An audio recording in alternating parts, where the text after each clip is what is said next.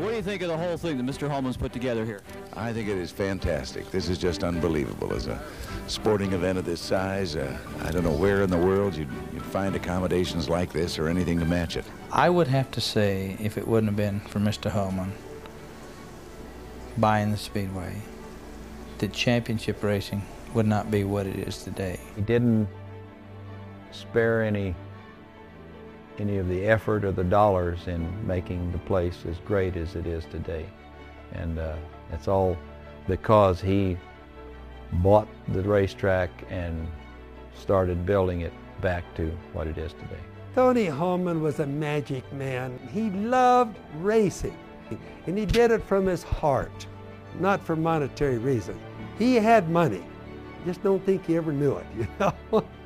Tony Holman was one of those beautiful individuals that made you feel so much at home. There was a quality to this man that everybody loved him. Well, Tony was a friend. We were a young team coming to the track.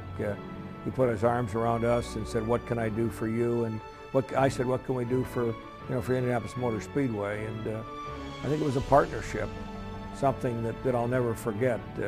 What a guy to have the vision and the instincts to put together that track as he did. It was one simple man in Terre Haute, Indiana, who was the key to the success of the Indianapolis Motor Speedway. His family is still there. His family, under his influence, obviously, all these years have been perfect owners of the track, and I commend them. Gentlemen, start